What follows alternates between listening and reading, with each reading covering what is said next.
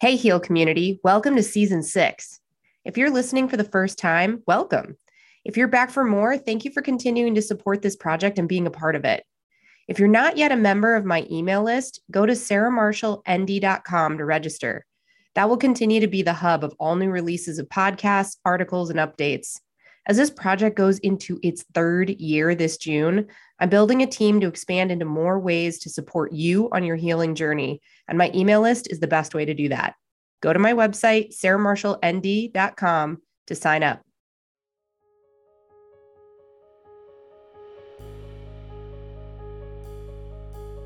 Welcome to Heal. Today, we have the privilege to be with Jonathan DePotter, founder of Behold Retreats, which is dedicated to elevating consciousness with world-class plant medicine journeys. I've frequently shared about my own healing journeys with sacred plant medicine, and today, for the first time on Heal, we dedicate an entire episode to honor and learn about the world these special plants open up in all of us. I'm your host, Dr. Sarah Marshall.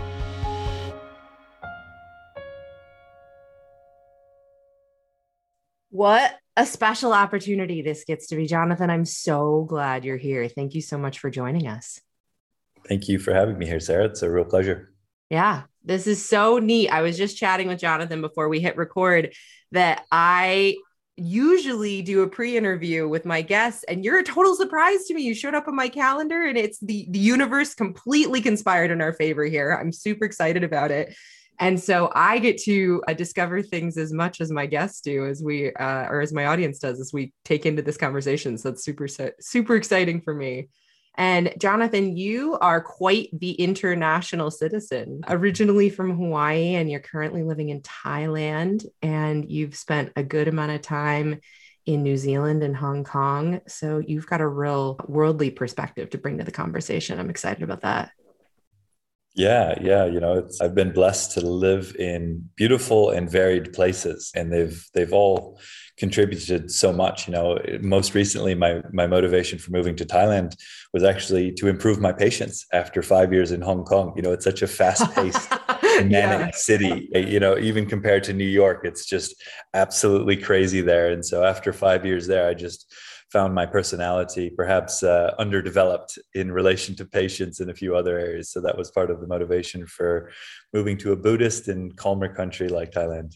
That's awesome. Cool. Well, I want to get into what we're here to talk about, which is, my words, the miracle and gift of plant medicine, which is interesting for me to say plant medicine because I'm an herbalist. So I'm like, I use all kinds of plants all the time, but we've now deemed this heading, plant medicine, is specifically referring to entheogens and plants that bring a real deep spiritual and heart-based healing capacity forward. Although it has been interesting as an herbalist and a homeopath to see the parallels, and it just seems to be a matter of intensity and dose of experience that, as I've walked my own path with plant medicine, most specifically with ayahuasca, a little bit with psilocybin, I've found a lot of traces in there of work I've been doing for 15 years in homeopathy, in fields like biotherapeutic drainage, and how I've even prescribed herbal medicine as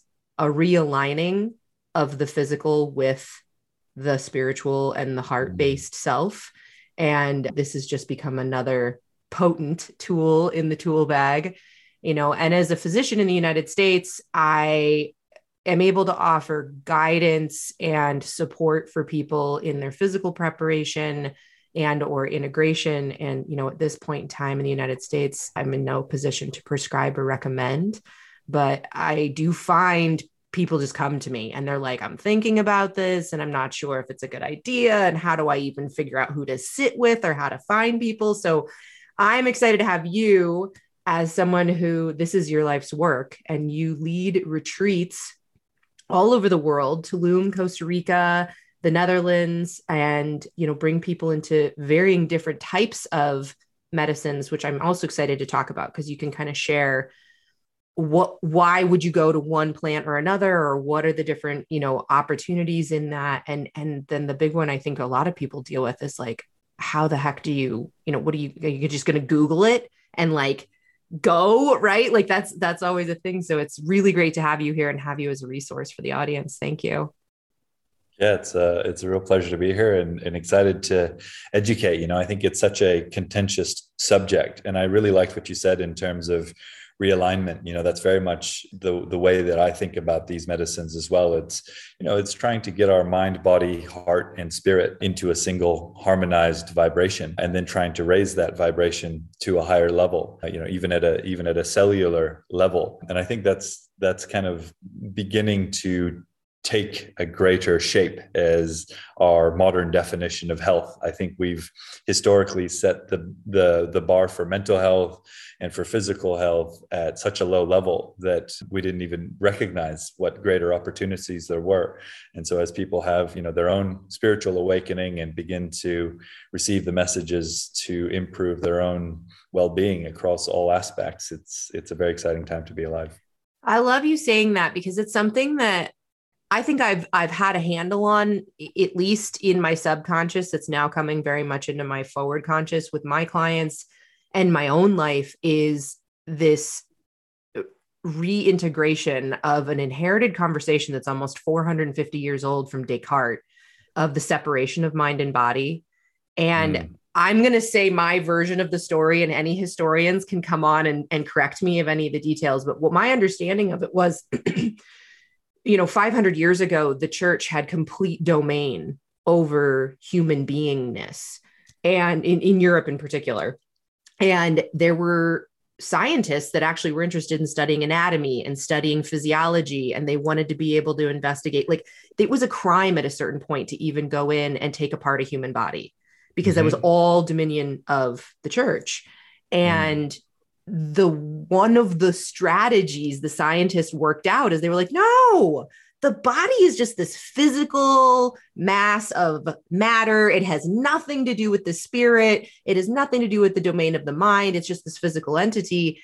And while some of that was actually how they saw things, there was an element of, it was a convenient way to make sure that the anatomists and physiologists could actually be able to do the work that they wanted to do, was to ensure that they had nothing to do with each other. And then now, almost 500 years later, we've still been dealing with that theory getting in our way of actual healing and being a fully human, expressed human. Where you study Native American tradition or any of the more, earth-based spiritual traditions and life traditions, and they're like, excuse me, what do you mean these things are not related, right? And that's such a handicap to our ability to actually heal. And so as I'm now entering into my 13th year of practice as a naturopath, I'm discovering that the clients I have that are willing to take a look at autoimmune disease, cancer, heart disease, high blood pressure, from the perspective of, this could be coming from, emotional disturbances or withheld, traumas that I've experienced, even generational traumas, which is now actually getting legitimized in the research of how generational trauma impacts our physiology. Like, what happened to your grandmother and your grandfather can indicate what diseases you may end up with, and my frame of reference comes a lot from people dealing with physical illnesses, because that's who comes to work with me. And my clients that take on this perspective and even do work on all levels, they heal so much faster. And then I love also what you said about, we don't even begin to understand what's possible. Our definition, I have often said, the way that we operate in culture is to be healthy. If it was in the finance world, we'd be the equivalent of being debt-free, but with $0 in your bank account, no investments, no property, no, nothing, it'd literally be at zero, which any financial advisor would tell you that's a terrible idea. But in the world of health, that's how we often operate, is well, I've got some pain, I've got some this, I've got some that, but I'm generally healthy because I don't have a diagnosis.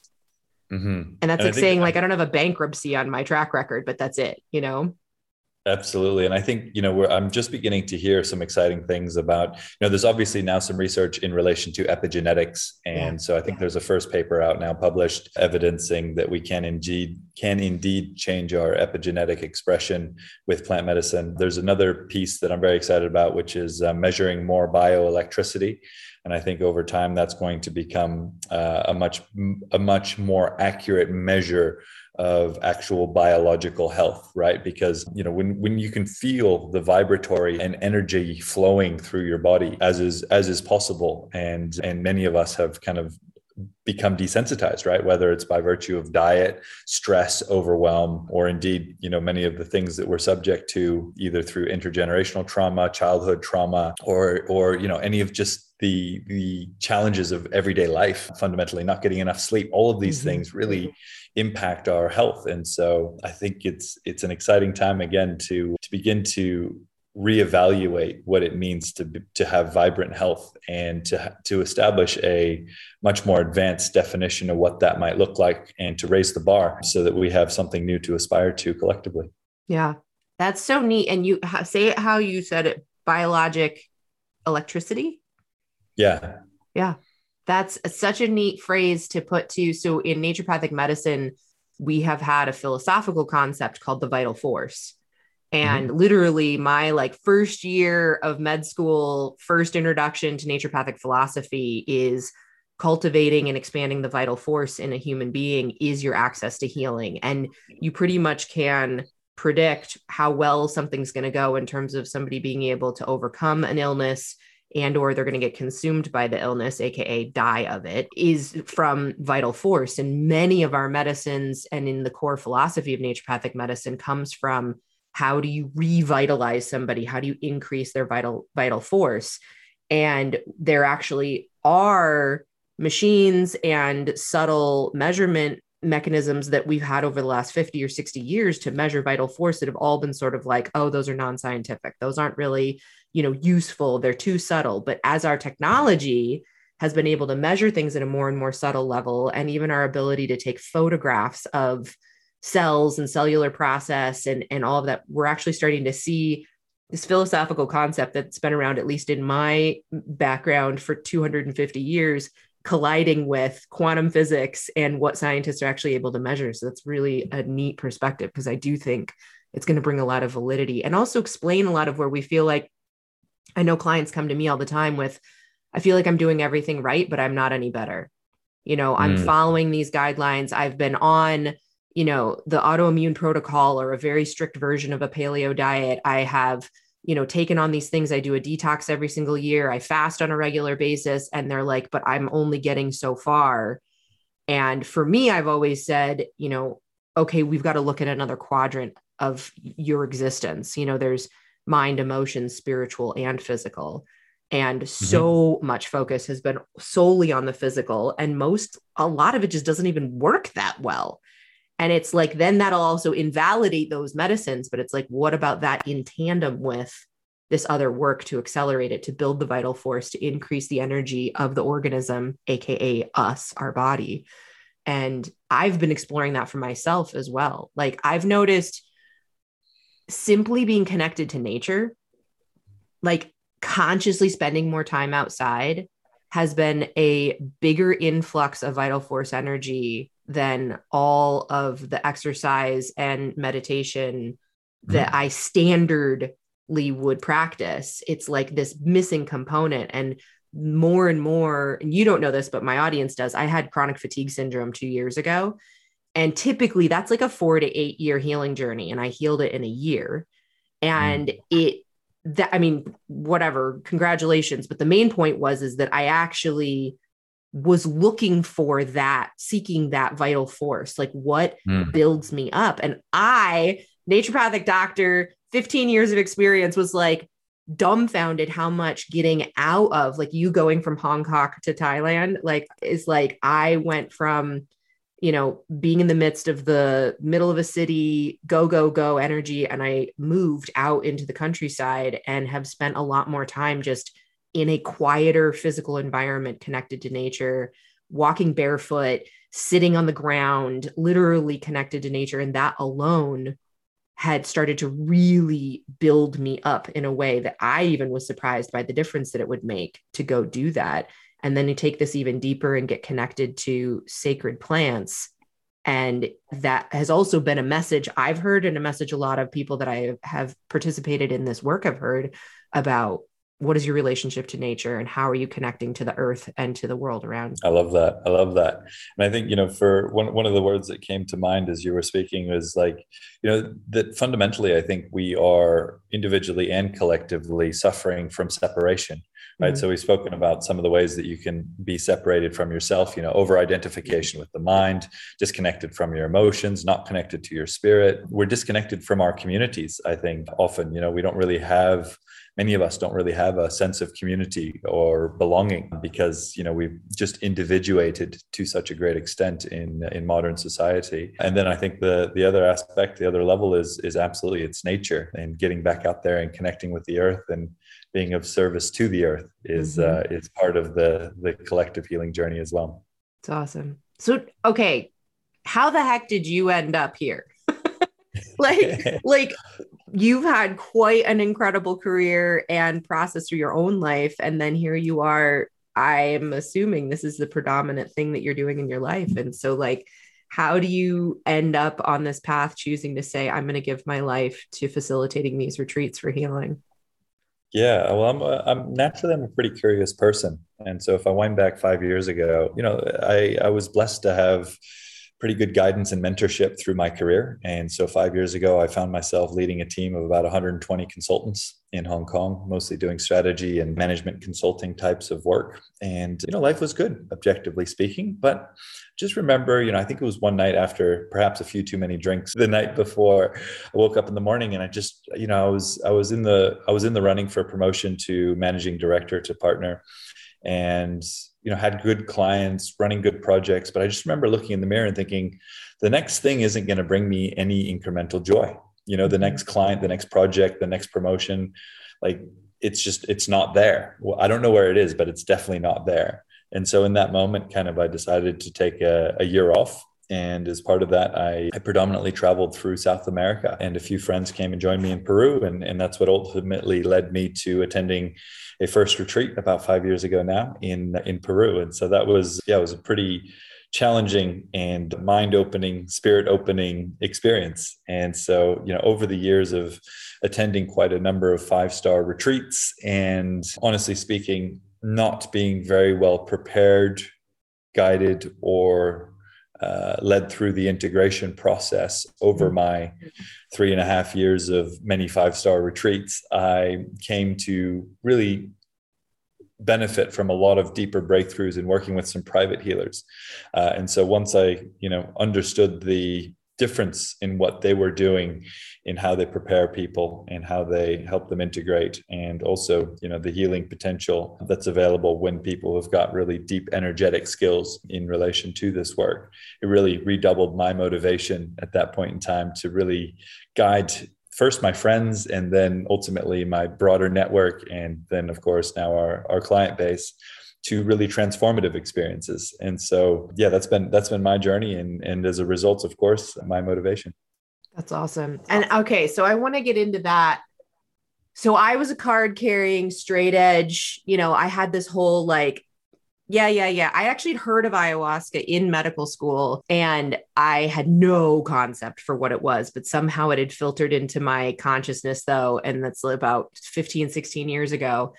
And I distinctly remember having this thought of like bunch of freaking hippies with an excuse to go get high in the woods. And I have since also, as I've stepped into the shamanic medicine path for my own personal healing, have noticed sometimes that when I talk to people, they're like, yeah, I did mushrooms in college. Like I've done LSD at a concert, and I'm like, yeah, it's a little different than that. So can you speak a bit to like, I mean, what is it that differentiates this work from just like hanging out with some friends or going to a music festival, or, like how is it different from that? Yeah. So I guess the first thing that I would say is that, everything is a reflection of intentionality, right? Everything in our universe is a reflection of consciousness, a reflection of intentionality. And so the context and the intention that we set for such an experience is fundamentally a large portion of the experience itself. And so, you could take, for the sake of conversation, an equivalent amount of mushrooms, and do that in a really sacred and ceremonial context, or going to a concert with some friends and, just doing it, kind of on a whim, if you will. And of course, you're going to have very different experiences if you've spent, weeks and perhaps even months preparing for it, setting very deep and meaningful intentions, perhaps speaking with a coach or a therapist in preparation for that experience. It's much more likely that the medicine is going to respond to that intentionality and help you, reach lower and higher levels of consciousness, which is fundamentally, what these experiences about. Consciousness exists in polarity. So it's not just only about, of course, universal love and the interconnectivity of all things and all of these beautiful mystical experiences that we all want to have. But in order to be able to reach that vibration, we need to clear the lower level stuff. We need to be able to clear the shame, the guilt, the fear, the anger, the envy, the pride, all of those sorts of lower level emotions that are stuck in our physical body, either through our own traumas, intergenerational trauma, things we went through in school, or even just the thought patterns that are now embedded and so manifesting in our limiting beliefs, et cetera. And so, I think that's where the medicine, I'm always quick to say that actually there's this great piece of research. It's done from 2,300 ayahuasca ceremonies. And what it showed, and I think this is so important and so typically overlooked, is that number one, the medicine can help us reconnect with our joy for life. Amazing. Number two, it really deepens our spirituality and connection with the sacred. Also amazing. Number three, and most importantly, it does not remove feelings of negativity and toxicity. So you can do lots and lots of plant medicine, lots and lots of psychedelics, and still not actually have achieved the third. So, we really benefit from either deep introspective work with ourselves or a mirror in the shape of a coach or a therapist to be able to say, here's, someone who's successfully elevated their consciousness is going to be able to guide others to a similar place. And so just being able to identify, okay, well, what is it that's keeping you from living the life of your dreams, and working through the mental and emotional blind spots that we all have as a precedent to actually stepping into the work with the medicine. So, with clients, I always say that it's 80% mental and emotional work, which is what sets up the 20% with the plant medicine to be as transformative as it can be. But otherwise, the subconscious realm, it's infinite, right? And so it's very easy to do dozens or even hundreds of ceremonies exploring what is back there, and not necessarily being able to anchor any benefits back into the three-dimensional realm. And that's very much what we try to guide our clients is, yep, you can have peak experiences and that's great. We love that. But ultimately what matters is the sustained level of consciousness that you're able to reach. And that's fundamentally all about the integration of the experience and being able to release the lower level emotions and rewire patterns of mind that are limiting your default thinking patterns that have been so established over years or decades. Yeah.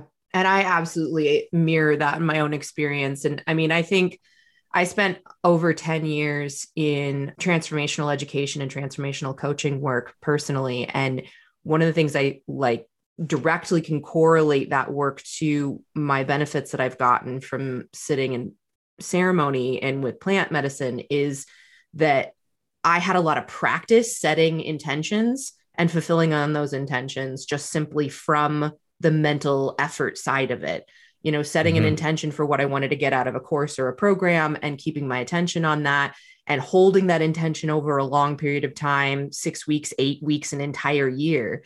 And so those practices have come in for me in my work.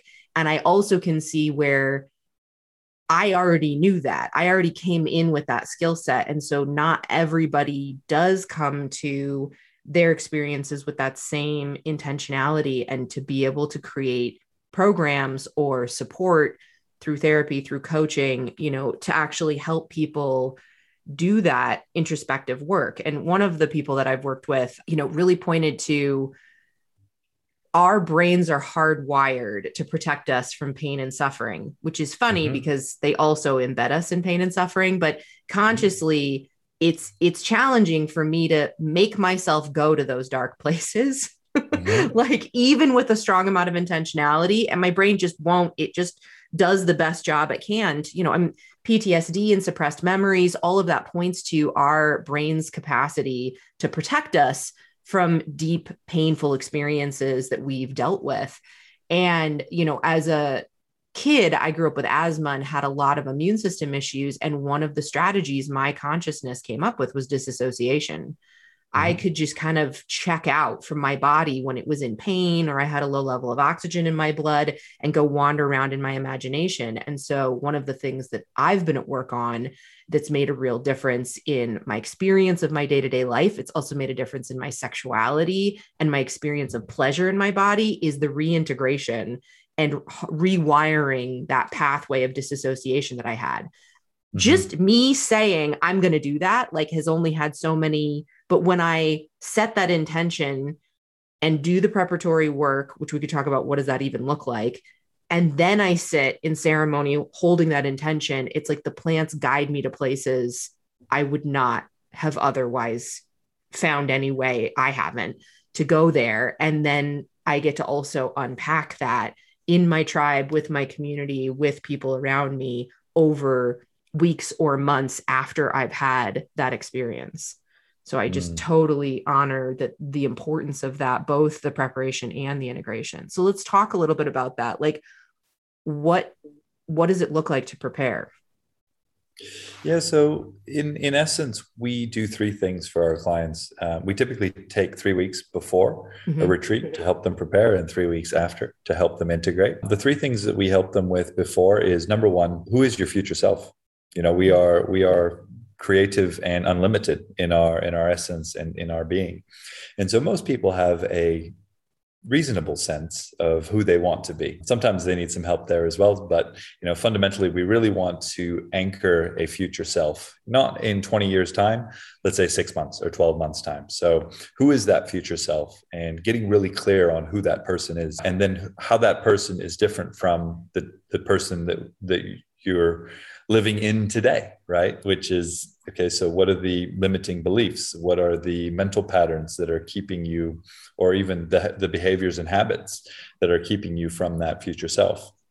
So we do quite a bit of thought work in relation to any of those limiting beliefs and working those through. And then we also teach tools for future mental and emotional work. So I mentioned before, releasing emotions. That's a big one. For a lot of our clients, they're quite disconnected actually from their emotional body. And so, some practices to really tap back into the emotions and to get the emotions moving. So, I think one of the ways that I often describe this work is that, as we're moving up into a higher vibration, the things that are keeping us from reaching an even higher vibration are those dissonant energies, the shame, the guilt, the fear, et cetera, that I mentioned before. And so what we want to be doing as those painful memories and emotions are coming to the surface is to release them out. And for some people, unless they've actually done that before, it's a very foreign concept. So they're just, having, it can lead to people having a more challenging or even bad trip, quote unquote, bad trip, right, because they don't know what to do with the stuff that's coming up. And so we'd like to make sure that they've got the tools for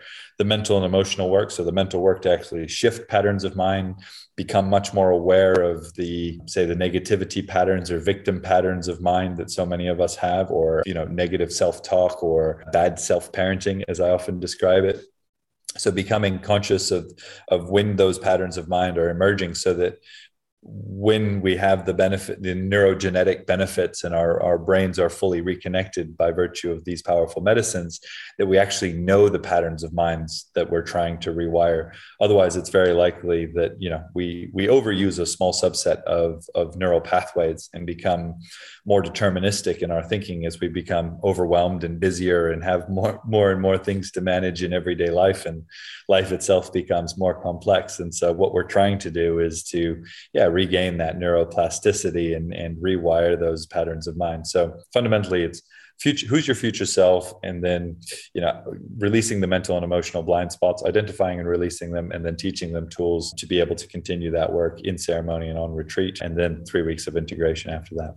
That's beautiful. Yeah. I, in my own work, have really seen how a lot of what I had an intention for ceremony to release starts to come up in full force before I get there. Mm-hmm. And again, it came from my background that gave me the sense of like, the breakdowns before the breakthroughs, and that's actually a natural process of sort of, it's as simple as what you put your intention on. If you focus on red truck, then you look around and you see red trucks everywhere. It's like, and so I start to focus on like, here's what I'm out to transform. This is what I'm out to heal. And it gets louder and louder and louder the closer I get to ceremony. And to be able to have the guidance and the support of someone to say, that's great. That's this process working, using journaling, using communication tools or somatic processes to be able to release some of that. Sometimes even I have found myself clear a lot of things before I ever even get there. And by the time I'm there, I'm like, well, now what should we work on? Because like I've done so much in my conscious waking life, that brought me there. And yet the surprises of I can't even, it is ethereal to me and like almost ineffable to really talk about what can happen in ceremony. But at the same time, I'm always amazed at the wisdom and the surprises. We can get in, I'd actually be interested to get into like different types of plant medicines and what the roles they play. I particularly have been strongly called to ayahuasca, and that has been the predominant tool that I've worked with. And it's very conversational for me. She talks to me, and she has this wise grandmotherly way. And sometimes she'll wag her finger at me and be like, honey, you got to knock that off. And like, there'll literally be these kinds of conversations that happen. And in a very recent ceremony I had a bunch of questions that were just brimming around in my head. And then I'm actually in ceremony and I'm having a very physical experience. My body's doing a lot of work. I'm mostly dealing with body sensations. There's not a lot of visual, or I'm not really gone journeying anywhere else. I'm like right here in the room. And this voice out of nowhere goes, did you want to ask those questions, or do you just want to have this experience? And I'm like, who said that? Where did that come from? Right. And then put on my big girl pants and get myself settled and seated to be able to like have this deeper conversation. So there is this just joyful mystery of how these things unfold and how often unexpected insights have come to me. And yet it's been the perfect fit for what I was there to work on. I've had ancestors come to me. My grandfather who's passed away has shown up in ceremony, like, all sorts of people. My father's grandmother showed up in this. I didn't even know that she would be connected to what my intention was for that ceremony. And that's something that, as I've shared and talked with other people in my tribe, they often will relate to. And that's something that for me, 3 years of this medicine in my life, but at the same time, I'm brand new compared to where a lot of people have taken it. And I'm starting to really see these patterns of like how ayahuasca heals, what she actually goes to work on. And there's this consistency in people's experiences over and over and over again, without like, we didn't all read the same book. We didn't all listen to the same, it's like it comes through these plants, what they go to work on. And that's just been blowing my mind lately, this like consistency of experience that people get taken through of healing their family, healing their relationship to their self, healing, very specific types of traumas and experiences.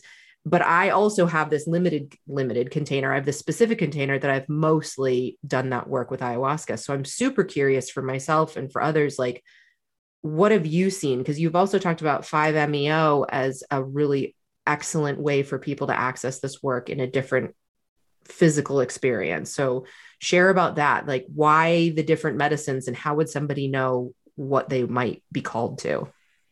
Yeah. So the first thing I would always say in relation to this would be to encourage people to do their own research and, understand the different medicines that are out there. And through that process, it's quite likely that one of the medicines just begins to resonate in a deeper way with with the person individually. So most of the work that we do is with psilocybin, ayahuasca, and 5-MeO DMT.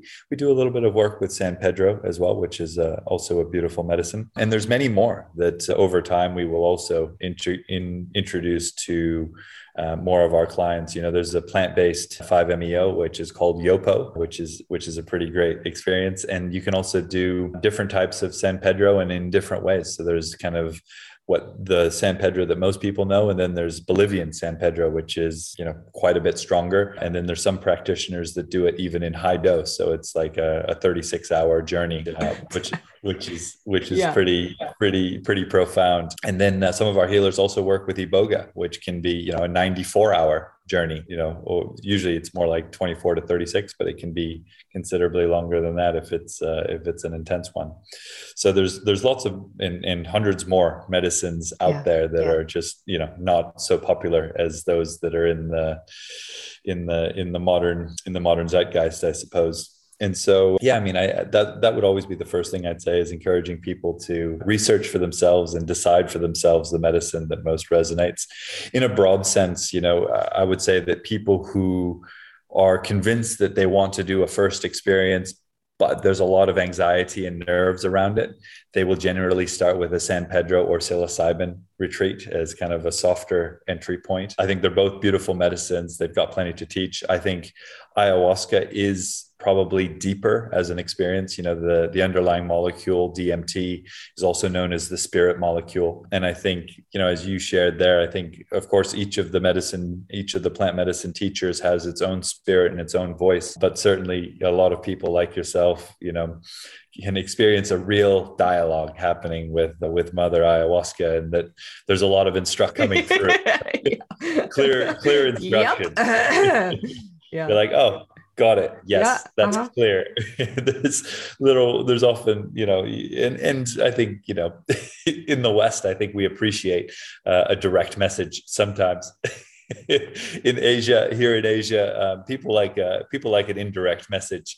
A little more subtlety is welcome subtlety and ambiguity is welcome in the culture. But in the US, we just, we want the answer. And then, in contrast to ayahuasca, 5-MeO, I think ayahuasca, it tends to work more on a physical level first, right? So often clearing out, detoxifying our physical body. And then it tends to lead into what I would describe as, healing experiences typically that relate to our past. That's often where most people start once they're moving into, the mental, emotional, spiritual aspects of the experience. And then, beyond that, it's not linear, but, beyond that is obviously things that are more in relation to healing our other relationships, healing the family, healing, the lineage, healing, and then, the relationship between the self and the outside world, nature, and indeed the universe. Whereas I think 5-MeO tends to move straight towards the relationship between you and the universe during a breakthrough experience. So it's smoked, so it doesn't have the same purgative effects. You can purge, but it's more of a spiritual purging rather than a physical purging that we can experience with ayahuasca. And, during a breakthrough experience, it's what we describe as non-dual. So subject object disappears, reality itself breaks apart in front of our eyes, and we are, catapulted into a oneness and an awareness and rejoined with the universe as a whole. So we're really able to experience, I guess, what we truly are once a lot of things have been peeled away. And so that's one of the reasons that this medicine is quite exciting and quite profound. I also think it's one that, for the first many journeys that one experiences with 5-MeO, the medicine is very much driving the bus, if I may describe it as such. And so we're kind of on the receiving end of what's going on, versus with ayahuasca, I tend to find there's a bit more of a negotiation that's taking place. And in contrast, the other reason that people sometimes choose 5-MeO is on the physical level, it's only about a 10 or 20 minute experience. It's timeless when we have a full breakthrough, but the actual earth minutes is 10 to 20 minutes for a peak. And so some people who have some nerves often may choose that one just because it is a bit shorter, and the negotiation process between the small self and the big self is also faster. Whereas with ayahuasca, ultimately what we're looking for through these experiences is indeed an ego death, right? A moment where we completely let go of our own sense of self and relax that entirely and completely. And it feels like we are going to in that moment. And so with ayahuasca, that can sometimes take weeks, months, years of ceremonies in order to reach that place. With 5-MeO DMT, it happens a little bit quicker. A little bit quicker. Absolutely. A lot quicker. Then yeah. And honestly, it has been in my sphere of reference, and I have not stepped into that path yet. It's and I really can relate to that experience of the negotiation. And, I have had this is kind of a small example, but I've had this knot in behind my left shoulder blade for, I don't even know how long, 15 years. And it comes and goes in different times. And I was sitting in ceremony at one point and I was like, can we heal that? And she's like, we can. Are you sure you want to it's going to take something. And I was like, nah, how about next time? Literally it was like this, I'm not actually want to go there right now. And that kind of experience, I can completely echo that in my own moments. But the thing that came to mind as you were saying that is that, with 5-MeO, one of the things that, because you can have a very powerful experience and then kind of land back to where you are, because it all happens so quickly. And so what's super beneficial in relation to 5-MeO in particular is a healer with a very developed energetic channel. So they're actually able to,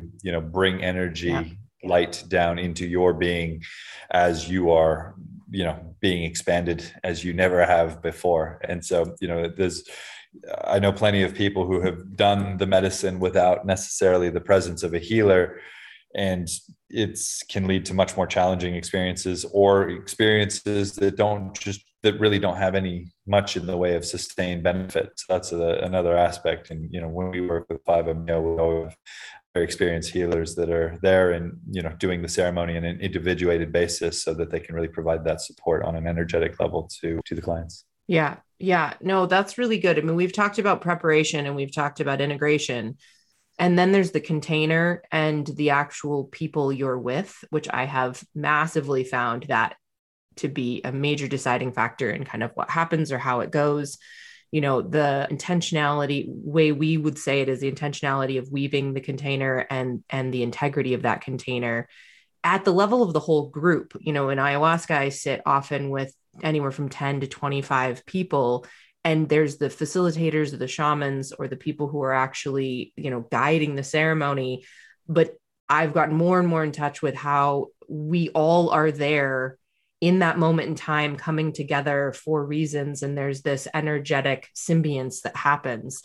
And I do find it's always the right group. It's not like it's ever but there's a quality that happens distinctly with that strong intentionality and high levels of integrity that come into it. And people that can, have been trained and developed either from their own indigenous ancestry and their lineage, or however they've come into it. Personally, that's something that's a really big deal to me, of who I sit with and what their capacities are in being able to help facilitate the movement of energy and the processing of what's actually happening in the moment in ceremony. And so can you speak to that a bit about choosing your guides in this process? Yeah, there's a couple of things that I always like to share with people. The first is, it's probably likely that, a lot of people have friends that are quick to make recommendations. Mm-hmm. And I always say, if you've seen a massive positive shift in your friend that's giving you a recommendation, then he's probably giving you a pretty good recommendation. So if you've seen a real transformation in terms of, their relationships, their passion for the work that they're doing, their ability to create abundance and more good things in their lives, if those things are true and you've seen a big shift and they're giving you a recommendation, it's probably a pretty good recommendation. If, on the other hand, they're saying that it's changed their lives, it's been the most amazing ... but you haven't really seen many changes in the way that they lead their lives, then it's probably not a very good recommendation. So that's the first thing that I would say. The second would be that, it's all energetic, it's all vibration.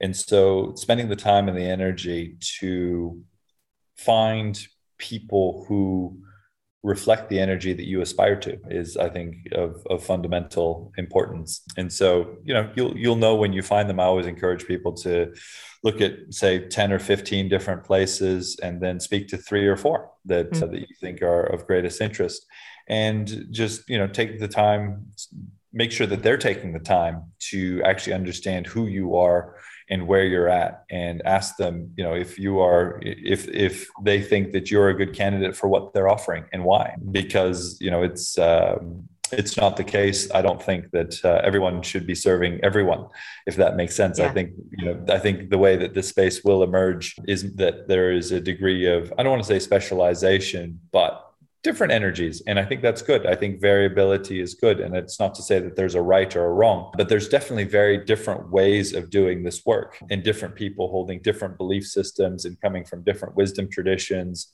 or working with different medicines in different locations. So there's a lot of variables. And also, the other things that I always recommend people look for is the ratio between facilitators and participants. Yeah. And, whether or not it's going to be, if it's 25 first timers and there's 5 facilitators, oh my God, that's a recipe for disaster. But if it's 20 people who have been doing their work for a couple of years and 5 first timers, well, then that ratio is perfectly fine. And so it really depends upon that as well. The last aspect is, if people are going for a first time and they've got some questions, I would generally encourage them to consider a smaller group in the first instance, just because energetically it's easier for them to relax and release into the experience. It's less likely that someone's having their dark night of the ego, dark night of the soul, and just to be able to feel more energetically protected within a smaller group size. So that's a few of the things that I typically share. And I always say, just make sure you speak to someone ahead of actually physically going, because this is a very human experience. So you want to make sure you're going through a high quality medical screening, that they're asking all sorts of questions about who you are, why you're ready for this, it should feel like a bit of an examination. And if you don't feel like you've been properly questioned in relation to your own motivations, your own safety, your own, past experiences, mental health, all of these sorts of things, then be cautious. So speaking to a few more, you should also feel a little bit more examined by a high quality practitioner than one that's just, rubber stamping everyone through. Yeah, absolutely. Well, let's talk a little bit about the work that you and your programs do. So I'm making an assumption, especially the way you've talked about it, that this isn't like just the Jonathan's way where he sits on a cushion and does, it sounds like you have a team of people that you work with. Can you talk about, what your retreats are like and what that actually looks like in terms of working with other facilitators? Yeah. So I guess what we've tried to do with Behold Retreats is really to bring together the mental, the emotional, and the energetic. Right. And so for most of our clients, we, once we understand where they're at and what they hope to gain from a journey, what their future self would look like, then we're able to match them up with a coach or with a therapist that's suited to and to get them, working through the programs in terms of the mental work, self-inquiry, what are their current predominant thinking patterns about themselves, all of that sort of stuff. And then, there's a weekly coaching call where they go into detail with their coach or with their therapist and really just try to release any of the blockages and make sure that they really anchor those tools. And so, that's, as we discussed before, that's all part of the preparation. And then on retreat, we will typically do 3 or 4 ceremonies, depending upon the retreat, depending upon the medicine. And, that's, as you can appreciate, that's quite a bit of work to do over the space of a week. So, that being said, we do have some yoga, some meditation, and of course, we like to leave plenty of time for resting, reflection, and journaling. We do some group integration circles, sharing during the retreat as well, because as we know, there's often pretty deep benefits actually from hearing other people's stories, because we can actually integrate other people's experiences into our own, because we're not so different as we all like to think.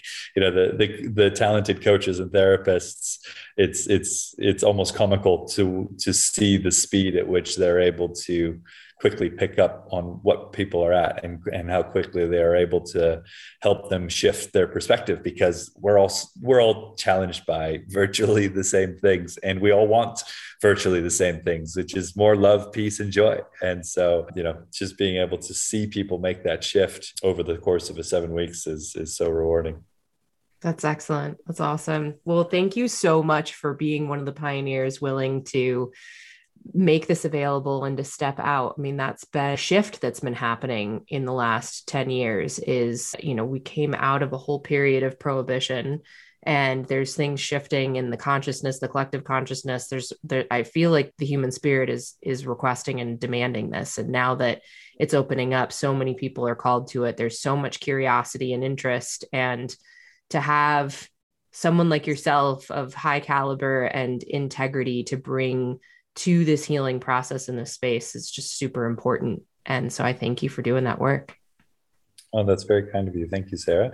And, I think the thing that excites me the most about this work is I'm blessed in this realm as well to have some pretty advanced mentorship, and the mentors who are guiding me and some of our team, they're so far advanced in what they're able to do for people. And they spend most of their time and their energy further advancing themselves still. Yeah. So there really is no upper bound to the elevation of consciousness. It's not like, you receive your enlightenment and then your work is done. It's not that. There is no upper limit to human potential. So as we see, hear, and feel more stories of that, I think we're on a very exciting journey altogether. So that's perfect. And it leads into, I'm going to ask the biggest question at the end, which is something that I've been wrestling with myself of like, when you look at the state of the world right now and the things we're dealing with politically and socially and in terms of global health and how we treat each other and how we treat the planet, how does this work relate to that? Like, what do you see? Like, is there a connection, or are we just finding an escape pod to get away from the suffering that's happening in the rest of the world?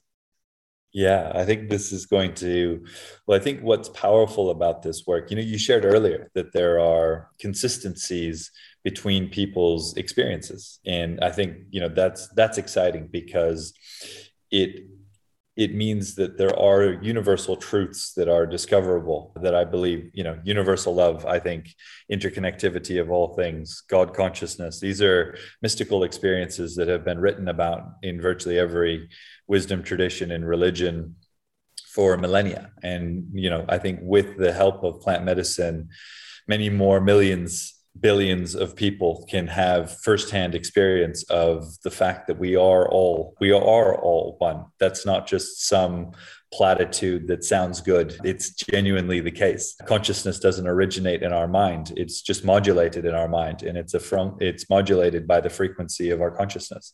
And so if we change our frequency of our consciousness, then we're able to receive a higher quality of thoughts and a lower quantum of thoughts, generally speaking. And that being said, I still believe that, each of us is a unique hologram in the matrix. And so in that sense, reality very much is subjective. And so I think challenges that a product of different groups of people banding together in relation to their level of consciousness. And it's not to give one to say that that's better or that's worse. It just is. And so, as the saying goes, perception is reality. And I believe that truth and reality as a result of those things is also subjective. And so when we're able to recognize that our reality isn't another person's reality, and we want to be respected for our subjectivity of our reality, then by extension, we need to extend the same to any other human being. And so I think that leads us very naturally to a new set of values and principles in terms of how we can interoperate and really honor each other individual right to self-determination. And so I think, at a time where many people are seeing the world through very different lenses, I think the concept of top-down control structures trying to dictate how we individually lead our lives is just can't work. And I think there's a lot of people who feel that way. Yeah. Absolutely. Clear. Well, it's absolutely something that has resonated with me as well as I've walked my own healing path, inside and outside of these specific medicines has been something that, I was actually raised in a Buddhist household and have had a principle of being a bodhisattva and someone who, my life is that I am support the relieving of suffering of others, knowing I never will. Mm-hmm. And, I go back and forth between the expansiveness of what's possible and then the overwhelm of how big it all is. And like telescoping out and back in and out and back in and, having this profound sense of connection to something, infinite and so much bigger that we are all a part of. And then coming back down to my 3D life going, okay, today, Monday, what am I going to do to actually make a difference in the scope of this? And a big chunk of it for me has been doing my own work such that I may be on that path to guide others who so choose, and that I always say when you work with any practitioner, they can't take you somewhere that they've never gone. And so, I'm always on a seeker's life path. That's just who I am. And to continue to do that work. But then that gets to be my greatest contribution to others as well, to have walked the path my way and then guide people towards what their way is of, healing and expansion of self. And I've seen it over and over again in myself and in my clients as we take on healing, whatever that is, healing spiritually, mentally, emotionally, physically, there is this wholeness that's resulting. And in that wholeness comes often a huge amount of compassion for others, connection for others, willingness to be a contribution, patience, slowing down, listening. That it's hard sometimes for me to imagine that whatever I do in my 3D 24 hours, day in and day out, is really making that big of a difference in the grand scheme of things. Like that's been my current work, is getting a little like, what's the point? Like, really, like, how am I actually going to impact? But then remembering the interconnectedness of it all. And like, as I heal, it has an exponential ripple out into the world and makes a difference at that level. And it's just something I choose to trust and believe in and connect to, as I also am just figuring it out, trying to be the best human I know how to be. Yeah. And, we're all, I think, on that journey of trying to raise our own frequency and balancing that with being of best possible service to others. And I agree with you. I think it's an exponential relationship, and it's, we're hitting an inflection point now. And I think there is a spiritual significance to this little visitor that we've had these last couple of years. And it's here to help us speed things up a little bit. Absolutely. Well, thank you, Jonathan, so much for your wisdom and your experience and sharing your own story and being here to continue to put those ripples out into the world. Appreciate you. Thank you, Sarah. It's been a pleasure. Thank you to today's guest, Jonathan DePotter, for his courage and innovation. For all the resources of today's show, visit sarahmarshallnd.com/podcast. Special thanks to our music composer, Roddy Nickpour, and our kick-ass editor, Kendra Vicken. And as always, thank you for being here. We'll see you next time.